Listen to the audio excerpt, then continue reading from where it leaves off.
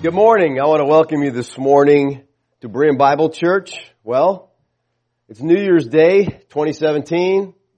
Happy New Year.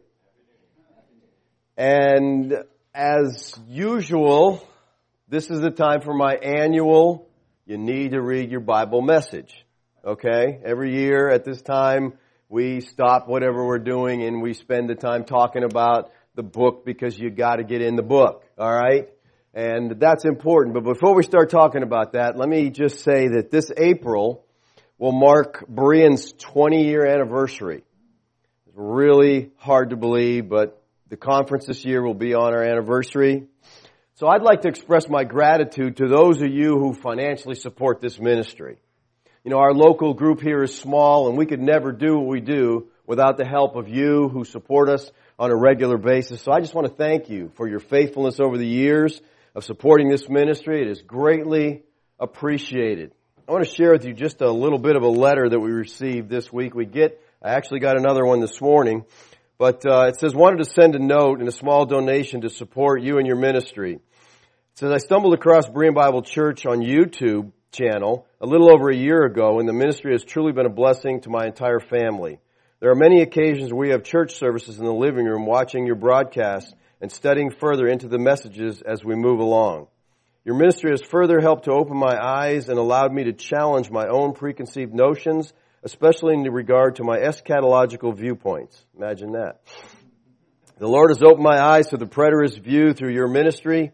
For the first time in my spiritual life, I am no longer confused or conflicted regarding the Scripture and feel at peace and confident in His Word. Amen. That's a beautiful testimony. And like I said, I appreciate those who make that possible. Where are they from? That is from Ohio. Also wanted to let you know that April is our spring conference as normal. We're starting on the 27th, which is Thursday night with a dinner. We always have a dinner on Thursday to kind of kick it off. Last year, about 80% of the people from the conference came on Thursday night for the dinner. This dinner is going to be a little special because that is actually the 20th anniversary of Berean Bible Church, so we're celebrating it that day. And then our conference will begin on Friday, and this year's speakers, are you ready? Jeff McCormick, our own Jeff McCormick is going to be speaking. All right. Glenn Hill, Glenn's going to be speaking. Alan Bondar from Fort Myers, Florida will be coming in and speaking. David Boone from Texas will be there speaking, and Ed Stevens from Pennsylvania will be there speaking. So those are our lineup for this year. It's going to be a great time of fellowship, a great time of teaching. Listen, details for the conference are on the home page of the website. We use that to communicate, but nobody seems to know that. Okay? Because people are always saying, hey, what's going on with the conference? What are the dates? What are the times? They're all on the website. Just go to the home page. You can't miss it. It's right at the top there. Give you all the information that you need. All right. With that said, it's New Year's, like we said, and you know what that means, right? It's time when people make resolutions. Usually ones they don't keep. But they resolve to give up something or to start something. You know, people make all kinds of resolutions. Some of them make it into February. Some of them don't get that far, all right? But if you want to make a resolution that will really make a difference in your life, I suggest that you resolve to read through the entire Bible this year. You know, it's a commitment of about 10 to 15, 20 minutes, depending on your reading skills, and your comprehension level. But 20 minutes a day to go through the entire Bible. I think one of the saddest things is people who call themselves Christians and never have read the Bible. How do you know about God? How do you know what He wants for you? Maybe there's something special in that part you never read yet, So we really need to get in there and read it. I think it'll change your life because, listen, and I'm totally committed to this. When you spend time in this book, you are spending time with Yahweh. Because this book is Yahweh's self-revelation. The only way you will know anything about our God is from this book. Other people can tell you about it. You'll hear that. And you say, well, I go to church and the preacher tells me about the Bible. Well, you would think that when you go to church you would be taught the Word of God. But today many churches are really moving away from the Bible. And they're being driven by fads. Because bottom line in many churches is just how many people can we get in here. That's what it's all about. The dictionary defines fad as a practice or interest followed for a time with exaggerated zeal. I think this could be a description of congregational life for many churches today. You know, there's a new book, there's a new program, there's a new emphasis. Every year, you know, we got something to bring them in with. You know, some of the fads that I'm familiar with, I've seen over the years is the spiritual gifts inventory. Ever seen that? You know, you take a little test and it tells you what your spiritual gift is. I gave that test to unbelievers and they scored high on the gift of teaching. I just thought that was a little weird, okay? You know, we got spiritual warfare series, you got promise keepers, you got way down workshop. You know what that is? That's how you lose weight with the Bible. Way down workshop, okay? Now, this one has got to be one of the worst, I think. The prayer of Jabez. Anybody heard of that? Remember the prayer of Jabez? It's the health, wealth gospel at its finest, okay? God bless me, give me, I want. You know, Jabez prayed it, so let's pray it and we'll get everything we ever want from God. And you got the Left Behind series, you got Becoming a Contagious Christian, all kinds of stewardship programs. Believe me, when I was a Baptist, we went through some stewardship programs, okay? You got the purpose-driven life, you got 40 days of purpose. And there are many Christians to whom this is Christianity. This is all they know about it. You know, for decades, the church growth experts have told us that if you want to attract the unchurched, we got to change the way we do things. We got to offer new experiences and new settings. You know, we must meet their perceived felt needs. And we got to do away with biblical exposition. People don't really want to know all that. We got to focus on stories. We need to eliminate dogma and we need to become relevant. In other words, we need a me church where everybody's happy. Everybody gets what they want. And while the evangelical church has been chasing the ever-changing fads and whims of our society, I think she's jettisoned her unique message. The Christian community has something to offer that nobody else has, and that's the truth of redemption and the Lord Yeshua the Christ. But that's only found in the Scriptures. And rather than running around trying to keep up with the world, we need to return to the one thing that strengthens the church, and that's the Word of God. Paul told Timothy, he says, I'm writing these things to you, hoping to come to you before long.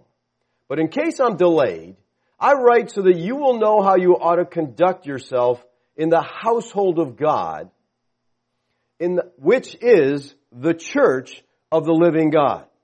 And then he says this about the church. He says it is the pillar and support of the truth. Now, in Ephesus, to those whom this letter was written, the word pillar would have had a special significance. Because the greatest glory of Ephesus was the temple of Diana, or Artemis. And the temple of Diana is one of the 7 wonders of the ancient world. And one of the features was its pillars. It had 127 pillars, every one of them a gift of a king. And they were all made of marble, and they were studded with jewels and overlaid with gold. And it may be that the idea of the word pillar here is not so much support. I think that's what ground means. But the idea here is display. And the idea is that the church's mission is to uphold and display the truth of God for all men to see. It's to support and display the truth. We're not the source of truth. That's the Bible. But we're to support it. We're to display it. The Bible is the Word of God. And the church is to support and display that truth. And I don't believe the church's mission has changed since Paul wrote this. We're to be the pillar. We're to be the support of the church. And this is done through faithfully expounding the truth of the Word of God. There's a huge shortage today of churches that actually teach the Bible. Most any church you find is a topical teaching church. Pick a subject, do that subject. All right, you do that, you're going to miss a lot of stuff in the Bible because there's a lot of subject you are not going to touch. Okay? It's just a topical teacher. Now, when you go through the Word of God, you've got to deal with what's there. In his book, Amusing Ourselves to Death, Neil Postman writes this. Toward the end of the 19th century, the age of exposition began to pass. and the early signs of its replacement could be discerned. Its replacement was to be the age of show business. And Postman is right with that assessment. In this age of show business, truth is really irrelevant. What really matters is that we're entertained, that we feel good. Substance counts for little, style is everything. What's really sad about this is that kind of thinking has crept right in the church, and the church is following the pattern of the world. We want people in here, so we want to give them an experience that they feel really blessed with, and the person who's doing this the best is my buddy Joel. He's at the top of the charts, man. He is laying it out there, and the people are just coming in like crazy because he's giving them the Me Church. It's all about you. I won't say anything that makes you feel bad. We won't talk about sin.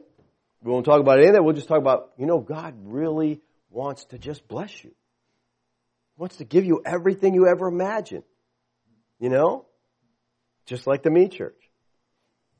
I'm afraid the church on a whole is forsaking its calling. It's no longer the pillar and ground of the truth. It's just a source of entertainment with spiritual things attached to it. Now, evangelicals everywhere are frantically seeking new techniques and new forms of entertainment to attract people. Man, I've heard some stuff that churches have done to attract people. You just wouldn't even believe it. But whether a method is biblical or not really doesn't matter to the average church leader today. They're not interested in that. You know what they're interested in? Does it work? That's the new test of legitimacy. And so raw pragmatism has become the driving philosophy in much of the church. And pragmatism is the notion that the ideas may be judged by their practical consequences. A pragmatist concludes that a course of an action is right or wrong depending on the results it gets. If it gets results, it's right. Now we know from the Bible that's not true. When Moses struck the rock, that was wrong. God told him not to. He was judged for that. Did he get water? That was his goal. He wanted water. He struck the rock. He got water. He got results. If you're a pragmatist, you say, that's okay. It doesn't matter that he disobeyed God. He got end results. It did matter. It mattered really to him. And when pragmatism becomes a guiding philosophy of life and ministry, it inevitably clashes with the Scripture. Scripture and biblical truth cannot be determined by what works and what doesn't. So why are so many churches departing from the teaching of the Word of God? I think a major problem is that most within churchianity don't really take the Bible literally. They don't take it seriously. They don't see it as the book that God wrote. They see the Bible as something that was assembled over many centuries by divided and confused men without infallible guidance of the Creator. Bottom line, I believe the church has departed from the teaching of the Word of God because we don't see the Bible as a supernatural book. Christians don't see it that way. Church leaders don't see it that way. So why spend time in it? Why devote yourself to, all this effort to get in there and learn it and study it if you don't think it's a supernatural book? And today I want to look at some evidence that demonstrates that the Bible is a supernatural book. And my goal is that by the time we're done this morning, just a few of the reasons why you ought to spend time in this book. So let's look at the book. I want to give you 4 validating characteristics of the Bible, I think, that demonstrate its supernatural content. All right? First of all, the Bible is unique among books. I mean, any books. It's just very unique. In fact, people read and study the Bible because it is unique. It's unique in its composition. I think this is such a strong argument itself. The Bible was written over a period of 1,600 years. It was written on 3 different continents: Asia, Africa, Europe. It was written in 3 languages: Hebrew, Greek, Aramaic. It was written by 40 different authors, all from radically different backgrounds: fishermen, philosophers, peasants, kings, scholars, tax collectors, poets, statesmen. It's divided into 66 smaller books, yet there is a continuity, there's a consistency of one common theme woven throughout its pages. That right there tells us this book is supernatural. I mean, you get 3 authors today to write a book together, and they're disagreeing just among themselves, right then and right there at that time. 1,600 years, 40 different authors, all pointing in the same direction. That's just not natural. The Bible is also very unique in its circulation. The Bible's been copied and circulated more extensively than any other book in history. In total, 428 million scriptures were distributed by the Bible societies in 2014. And that's up 7% from 2013. It's been on the bestseller list since the day records were kept. Those statistics are even more impressive when you consider the fact that of all the new books that are written and published every year, less than 1% makes it more than 7 years. Well, it's also unique in its availability. The Bible is the single most translated book in history. It's written in over 1,700 different languages. No other book even comes close to its availability. So, in other words, people have made an effort to make this book available to anybody. It's also unique with regard to its durability. This Bible has survived bans, burnings, ridicule, criticism. Kings, princes, and rulers have all tried to eradicate the Bible. And folks, they've been unsuccessful. They can't do it. The Bible's been subjected to more abuse, more perversion, more destructive criticism, and pure hatred than any other book. Yet it continues to stand the test of time while its critics are refuted and forgotten. But I think most of all, the Bible is unique with respect to the effect people claim it has on their personal lives. All right, the effect it has on people. People read lots of books, usually finishing and then going on to the next one, but not the Bible. People read it, hopefully you, read it over and over. They memorize it. They write songs about it.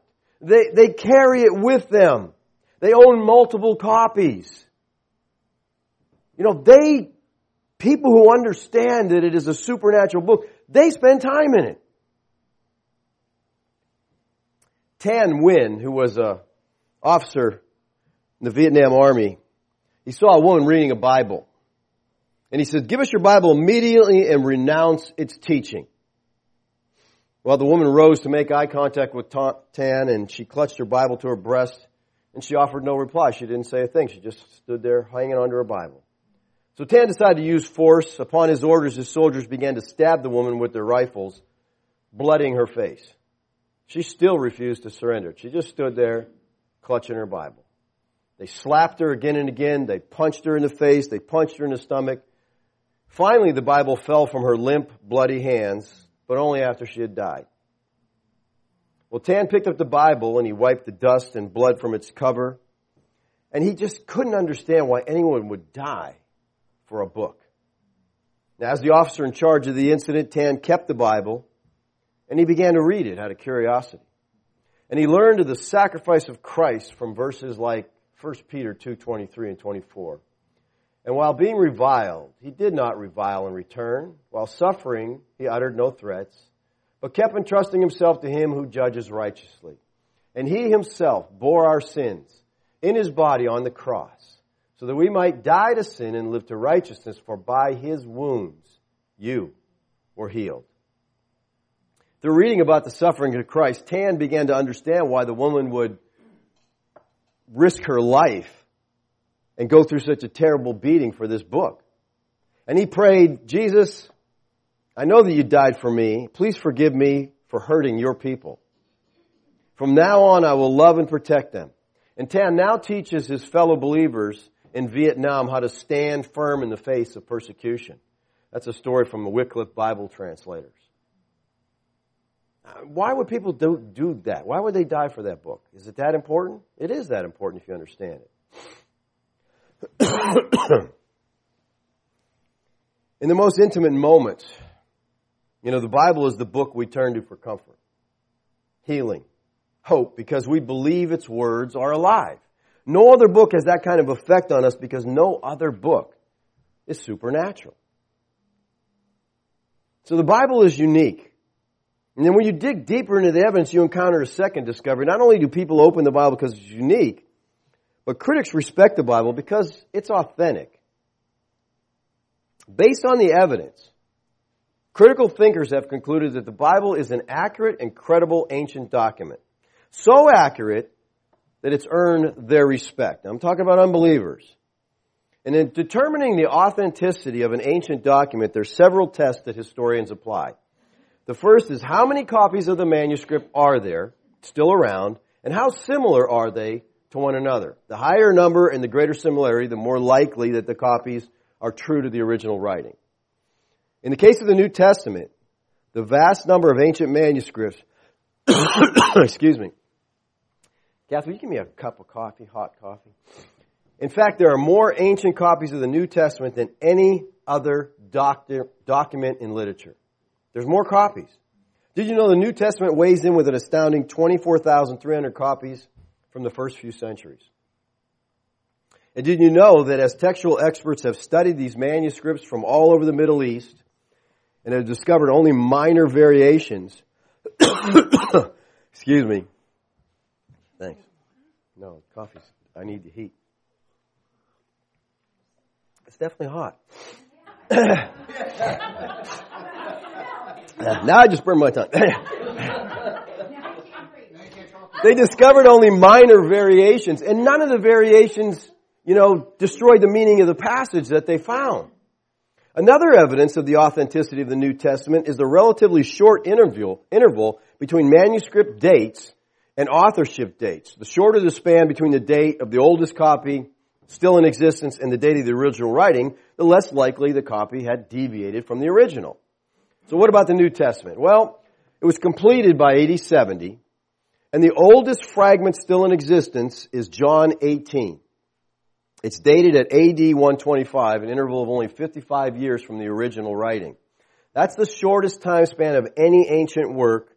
That's why one scholar has concluded, if the New Testament were a collection of secular writings, their authenticity would generally be regarded as beyond all doubt. Now notice that he says, if it were a secular writing.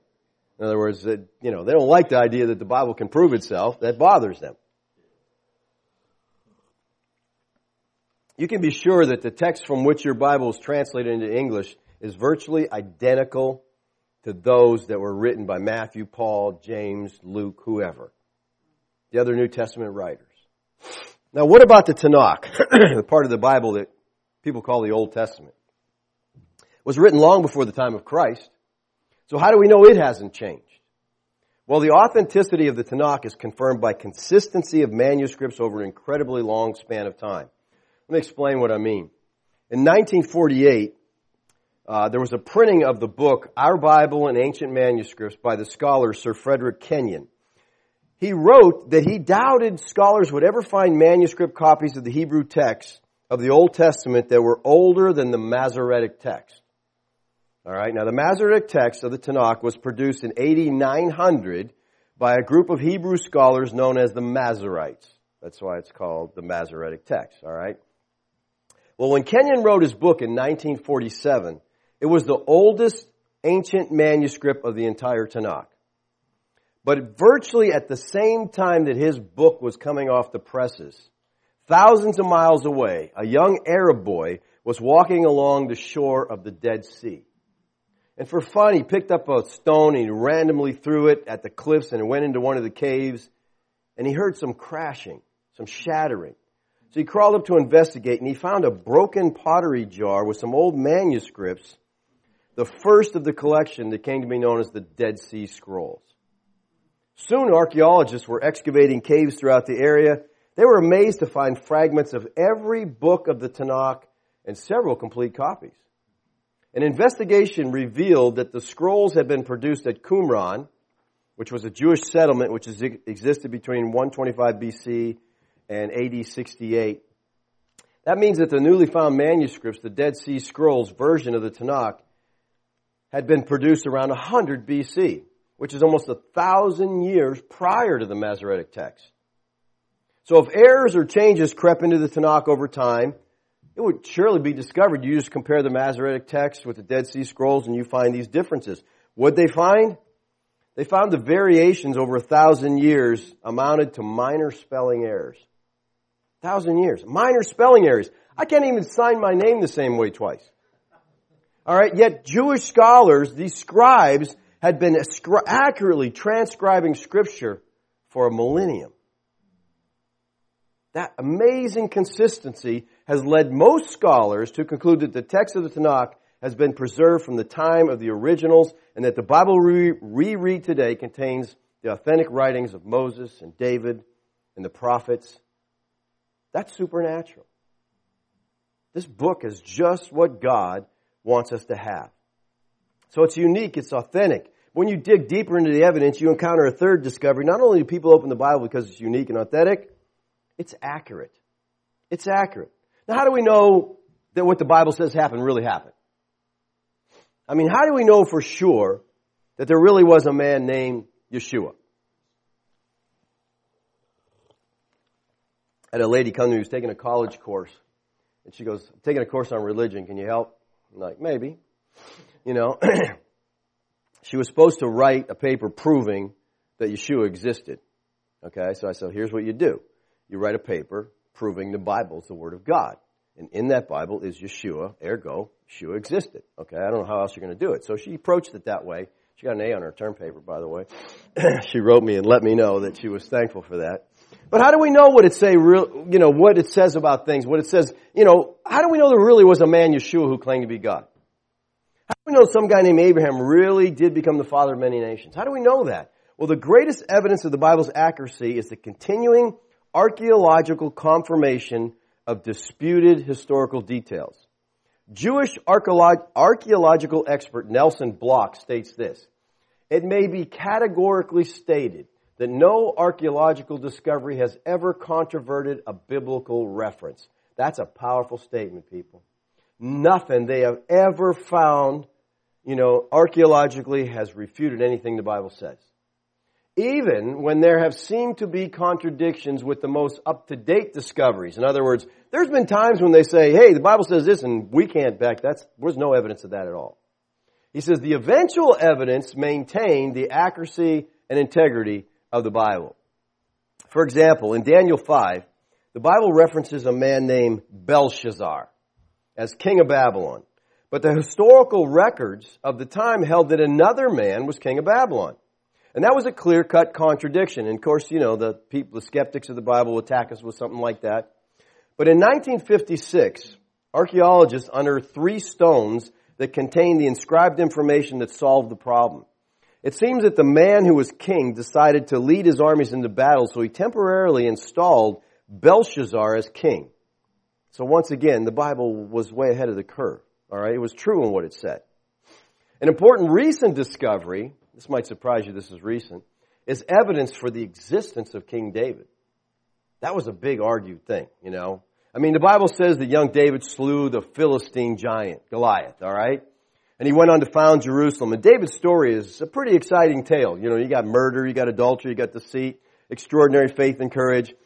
The story is so fantastic that a lot of biblical scholars, I use that word scholar loosely when I say it this way, a lot of biblical scholars have thought that David must have been made up. I mean, the story is just so out there, Then came what Seymour Gittin of the W.F. Albright Institute of Archaeological Research in Eastern Jerusalem calls one of the greatest finds of the 20th century. In 1993, Israeli archaeologists digging in the Golan Heights unearthed a piece of stone pottery from an ancient monument. Inscribed on it in ancient Aramaic were the words King of Israel and House of David. Well, the story so shook some scholars that they insisted the find was phony or the inscription translated incorrectly. That can't be right, all right? But a year later, archaeologists found more fragments of the monument with additional inscriptions referring to the ancient king. And today, new scholarly consensus is that David was real. How about that? They're catching up with the Bible. But here's what they say. They say the consensus, David was real, not because the Bible says so. Says Ronnie Reich of the Israeli Antiquities Authority. He said, but because archaeology has found it. That's how we know it's true. See, they don't want to give any credence to the Bible. Recent expeditions at Shechem, where the Bible says Abraham built an altar to God, proved an organized community existed during Abraham's time there nearly 4,000 years ago. An archaeologist sifting through a 2,000-year-old garbage dump at Masada in southern Israel unearthed a wine jug inscribed with the name King Herod. It was the first object ever found bearing the name of the great Judean king mentioned in the Gospels. So see, they argued these things are not true, and then the archaeology proves they are true, and then they're like, oh, then they try to prove that find not true, because they just don't want the Bible to be true. All right? Bottom line is, when it comes to the issue of reliability, the evidence overwhelmingly suggests that the Bible is an authentic, accurate portrayal of real people and real events. It is, people. It's one thing to say that the Bible's supernatural because it's unique, and it's authentic, and it's accurate. But one of the strongest evidence to me is the Bible contains pre-written history. We call that prophecy. Because it's supernatural, we understand that in its totality, it was inspired by God. And that's exactly what the Bible claims for itself. 2 Timothy 3:16, all Scripture is inspired by God. Now, when Paul writes this to Timothy, what does he mean by Scripture? Here, specifically, he's talking about the Tanakh, what we call the Old Testament. All right? Because that's all they had at that time. All right? So it's inspired. And look, it's profitable for teaching, for reproof, for correction, training in righteousness, so the man of God may be adequate, equipped for every good work. What this means is that through the Holy Spirit, Yahweh revealed himself and his plans to particular individuals who wrote down that message. Now, when we talk about inspiration, you got to understand we're not talking about mechanical dictation. It's not like, Paul sat down and he took the quill and he closed his eyes and man, it just scribbled all over it and he looked at it and he goes, wow, that's really cool. Look what God wrote. All right, there's some people believe that, okay? No. What happened is he used Paul. He used Paul's experiences, he used Paul's education, he used Paul's life, and he inspired him to write what he wanted him to write. Using his own talents, his own language, his own style. The claim of the Bible is that God controlled its writing. I believe he not only controlled the writing, he controlled its assembly. And I think the Bible that we have is what God wants us to have. Now, I'm not discounting books outside the Bible. I think the Pseudepigrapha is very valuable for understanding the mindset of first century Judaism. But I think we have the Bible God wants us to have. Well, how do we know the Bible's the inspired word of the living God? How do we know that, God really inspired it? I think the strongest evidence is fulfilled prophecy. No other book in the world contains the kind of specific prophecies found all through the pages of the Bible. There's no comparison, for example, between the oracles of Nostradamus and the prophecies of the Tanakh about Yeshua the Christ. The prophecies of the Tanakh are often so obvious that many scholars have unsuccessfully attempted to assign later dates to the prophecies so they can say it was written after the fact. That's why they're so accurate. But that just doesn't work, okay? Let me give you an amazing example from the prophet Ezekiel that Gary read this morning. Now, he made a number of predictions about the destruction of Tyre. Tyre was a Phoenician stronghold.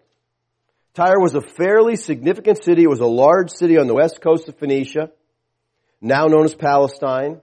And the word of Yahweh came to Ezekiel in verse 2 of chapter 26, telling him about the destruction of this city. Verse 2 says, Son of man, because Tyre has said concerning Jerusalem, Aha, the gateway of the people is broken. It is open to me. I shall be filled. And now she is laid waste. In other words, because Tyre mocked Jerusalem, and said, we're secure, you're going to get it. Then we have this prophecy.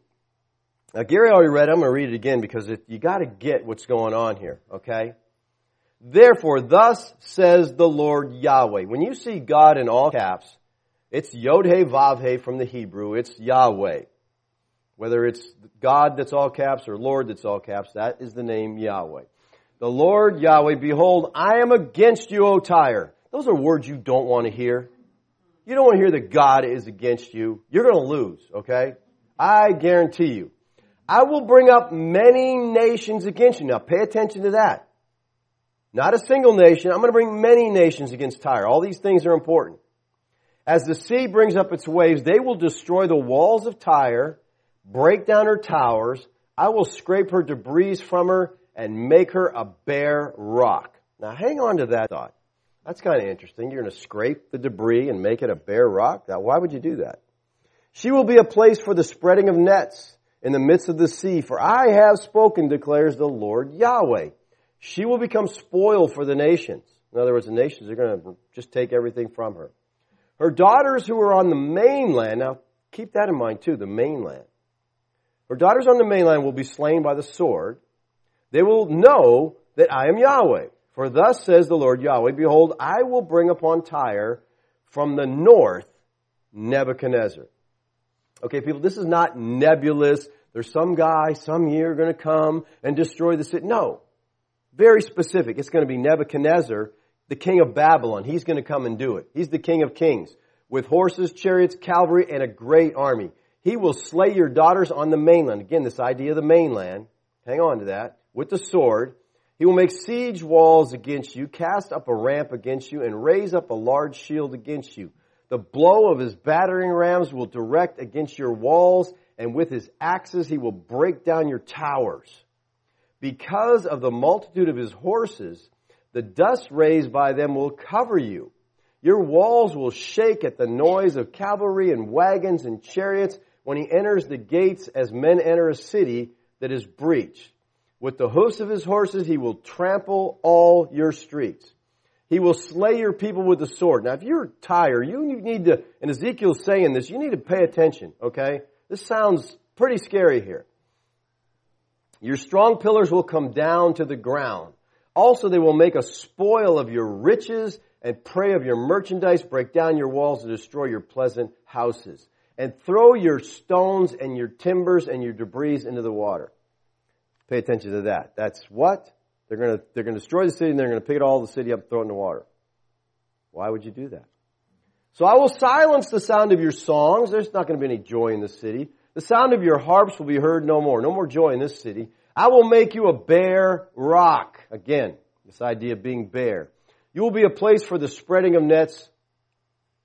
You will be built no more, for I, Yahweh, have spoken, declares the Lord Yahweh. Folks, that's pretty detailed stuff, okay? I mean, that's not some kind of general prophecy about, something, like people give in churches today. Someday, somewhere, somehow you will be blessed. Oh, thanks so much. I feel better now, This is specific. This great Phoenician city from the 7th century BC controlled Phoenicia. It had strong walls. The archaeology says the walls were 150 feet high, and 15 feet thick. That's a serious wall, okay? And it was flourishing when Joshua led Israel into Canaan. Hiram, the first was its king. And Hiram helped David build the palace, and according to 1 Kings 5:10, he helped Solomon build the temple. So we're familiar with this city.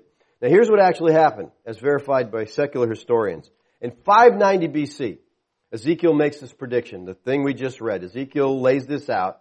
4 years later, 586 BC, Nebuchadnezzar comes and attacks the coastal city of Tyre. All right, Nebuchadnezzar comes with his army. He laid siege on the city. Now, how they did it in those days, they'd come with their army and they'd surround the city. Sometimes they'd even build another wall. So you got the city walls and you got this space and you got another wall and they're guarding the second wall. And the idea is, we're going to starve you to death. We're going to wait it out. It's a 150 feet high walls and 15, that's a hard wall to knock down. So we'll just lay this siege and we'll just wait. And so they waited 13 years. That's a long battle. These guys must have got tired. Are they ever going to give up? 13 years till they finally got into the city. The people on the inside eventually began to starve, and so they gave up. Well, it took 13 years from 585 to 573. Finally, the city surrendered because they were all dying. And Nebuchadnezzar broke down the walls. He broke down the towers. He destroyed the city. He did every single thing Ezekiel said he would do. And he most likely never read Ezekiel. Okay? He's just carrying out the will of God. All right? Going at it here, tearing it down. When he got in the city, he didn't find any spoils. because they had used the fleet they had to take the spoils to an island a half a mile off the coast. During the 13 years, they're taking their ships and they're sending everything off to this island a half mile away. And Ezekiel said that the army, Nebuchadnezzar's army, would receive no wages from Tyre. Interesting prophecy. That's exactly what happened. When they got there, all the valuables were gone. So Nebuchadnezzar, he didn't have a naval force. He couldn't go get them. So he's like, wow, we went through all this work.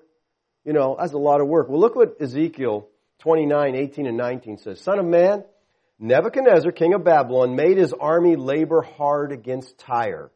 Every head was made bald. Every shoulder was rubbed bare. In other words, they put a lot of work into destroying this city. But he and his army had no wages from Tyre for their labor. They got nothing for it. For the labor he had performed against it, therefore, thus says the Lord Yahweh. This is kind of interesting. You didn't get any labor, so guess what? I will give you the land of Egypt. You didn't get anything from Tyre, so go to Egypt.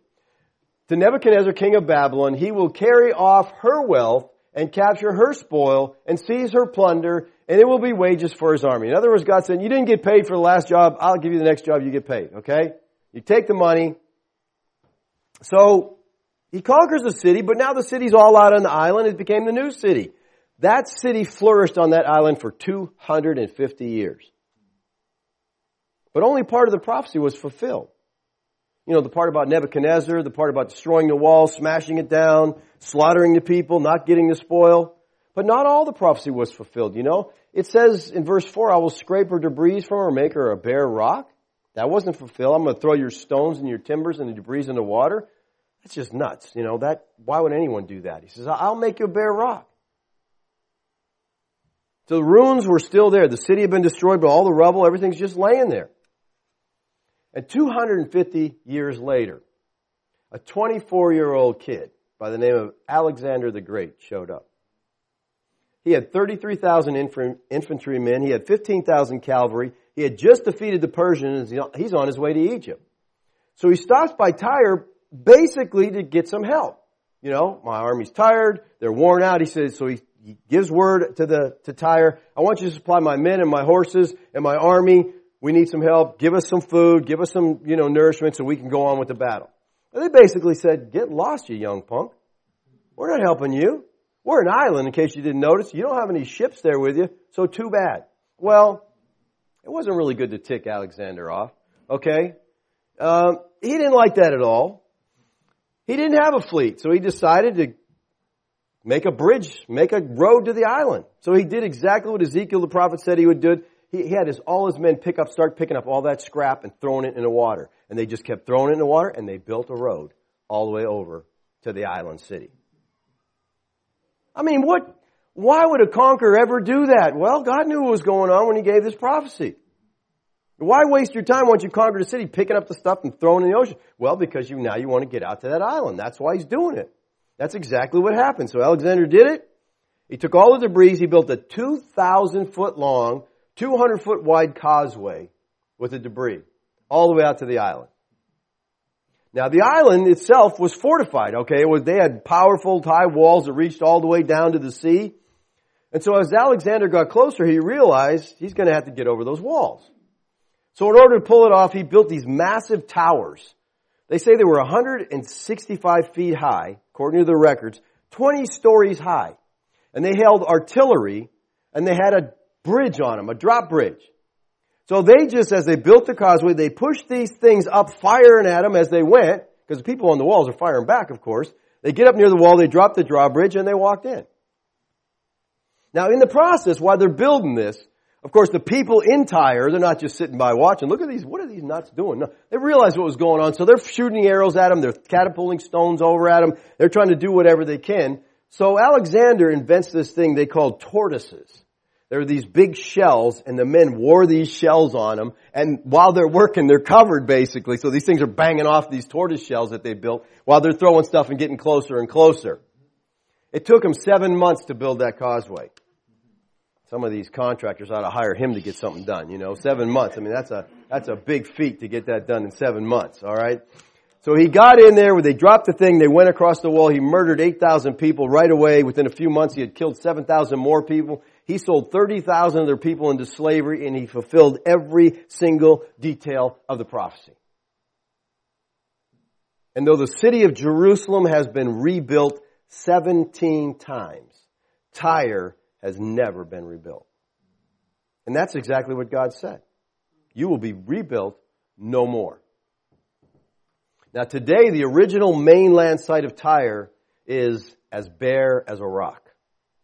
And you know what they do there? The fishermen dry their nets there, just like Ezekiel said. There's a city named Tyre, but it exists only as a small fishing village and is down the coast from the ancient city. Ezekiel couldn't have guessed that those things would happen. Not in a million years.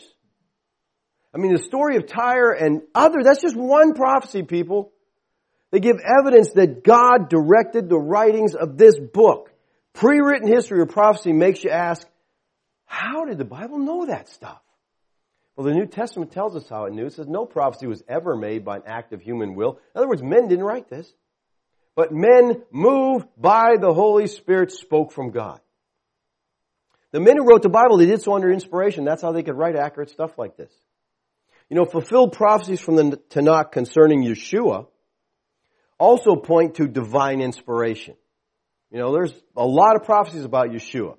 And the writing of the Tanakh was completed several hundred years before the birth of Christ, so there's no way that these predictions came after the fact. You know that there's over 300 prophecies, 300, that were literally fulfilled in Yeshua's life. 300. What are the chances of so many prophecies could all come true in the life of one man? What do you think the chances of that are? 300. Well, Peter Stoner in his book, Science Speaks, says this. The probability that any man might have lived down to the present time and fulfilled just 8 of the prophecies is 1 in 10 to the 17th power. That's 1 with 17 zeros after it. If you want to write a check, that's the number to put on it, okay? 8 prophecies, 300 were fulfilled in Christ.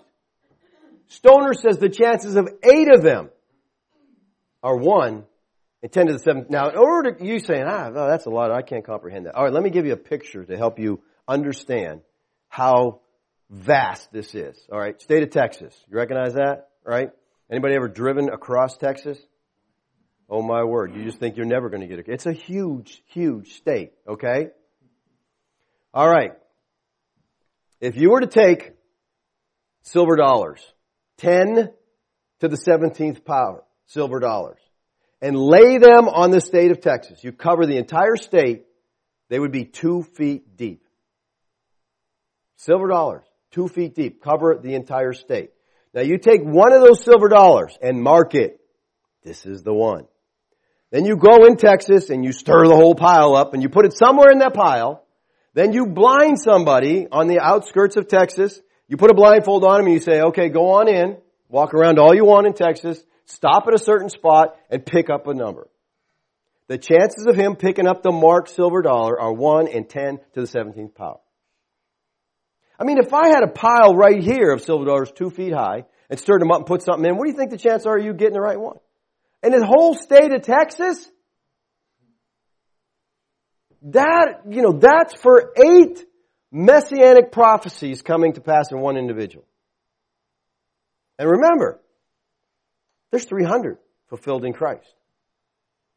And that's why one researcher said, God designed fulfilled prophecy to be an open demonstration of the divine origin of Scriptures. It's too clear, people. It's too obvious for anybody who, really wants to look at it. Over 3,000 times the Bible says, thus says Yahweh. The Bible claims to be God-breathed. It never makes a claim that it's just a good book. To disagree with biblical inspiration is to disagree with the Bible and Yahweh himself. And I think, believers, it should be clear to all who look into it that the Bible is a supernatural book. It is the very Word of God. And because it's true, we should pay close attention to its promises and its commands. The Bible teaches us that apart from Yeshua, no one can have a relationship with God. Now you'll hear people today say, well, I serve God this way, or I serve this God, all gods are the same, well, that's not what the Bible says. John 5:23 says, so that all will honor the Son, even as they honor the Father. Now watch. He who does not honor the Son does not honor the Father. Apart from Christ, you cannot worship God. It's impossible. The Bible's God's Word. It's authoritative. And it states there's only one way to heaven, and that is through Yeshua the Christ. To reject the claims of Scripture is to perish for all eternity. Now, believers, since we believe, I know I'm preaching to the choir, we believe the Bible is the Word of God. And I think we believe it's a supernatural book. And my question for you this morning is, if we know that, shouldn't we be spending time in it? Now, wait a minute. I know you got excuses, right? Everybody's got excuses. Okay? Well, Are you too busy for God? You claim to be a Christian, you claim to know God, but I just don't want to spend any time with Him. It's just kind of crazy. Because this book is supernatural, it can change your life. It can give you comfort in life's darkest hours. It can strengthen you through life's deepest trials. Because in this book, Yahweh reveals Himself. Look at Psalm 9, verse 10.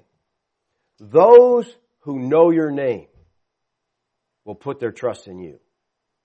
Now, if you've been around any length of time, you understand the term name there refers to character. It doesn't mean Yeshua or Yahweh name in that sense. It means those who know your character, those who know you, they'll put their trust in you. But here's the thing, people. To know God's character is to be able to trust Him. Do you know Him well enough to trust Him? In every situation of life, in every trial, in every deal that happens to us, can you trust Him? If you can't trust Him, it's because you don't know Him well enough. Because if you know Him, you know He's trustworthy, you know He can be trusted. But the only way we're going to grow in our trust of Yahweh is to spend time with Him. And I'm telling you, the only way you can spend time with Him is in this book. He revealed Himself in the Scriptures. He wrote this to us so we would know what He wants from us, who He is, how He loves us, what He's done for us. There's no other way you're going to find that out. As we said, most churches aren't even preaching this book, so you're not going to hear it at church. You're not going to find too much good stuff on the internet. Why not just get in the book itself and find out what's in there? Whenever I'm in a biblical discussion with somebody, an argument, I try to stay away from those. They're not too profitable. But whenever we're in an argument, I always stop and say, hey, have you read the whole Bible? And you get this funny expressions like, what's that got to do with it? Have you? No. The part I'm saying is true is in the part you didn't read. Argument's over. Come back after you've read the book. People, is it foolish? You're arguing a position you never even read the whole book. You don't know what's in there. Read it. And then guess what? Reread it. And reread it. And I've read it every year for I don't know how many years. Every time I read it, guess what? I'm seeing new stuff. Wow, where'd that come from? It's amazing. Today, I see in the church this desperate lack of trust to God. And I say this over and over, but I don't care, I think all of us have been more affected by the health, wealth gospel than we care to realize or admit. We all have this thinking. God owes us. Everything better go right. Everything better go good. God, why did you do? God, why did you let this? How could you? Everything's supposed to be wonderful. And that's the health, wealth gospel. And we've got it into our minds. But as you get in the Scriptures and you get to know God, and you get to know the men who knew God, you don't see that attitude at all. Job says, in the worst situation, he's laying in a pile of mud with pottery, scraping the scabs off himself. And he says, though he slays me, yet I will trust in Him. Because he knew God. He knew Him. And that's why when disaster hit, what did Job do? He worshiped. He said, hey, that's okay. I came here naked. I'm going naked. You're worthy of my praise and adoration no matter what you do. He knew God. And people, that's what we need. That's what the church needs today more desperately than anything else. They need to understand who Yahweh is and to walk with Him. And when you walk with Him, I don't care where you walk, it'll be a joyous walk. Let's pray. Father, we thank you this morning for your scriptures. God, forgive us for our negligence.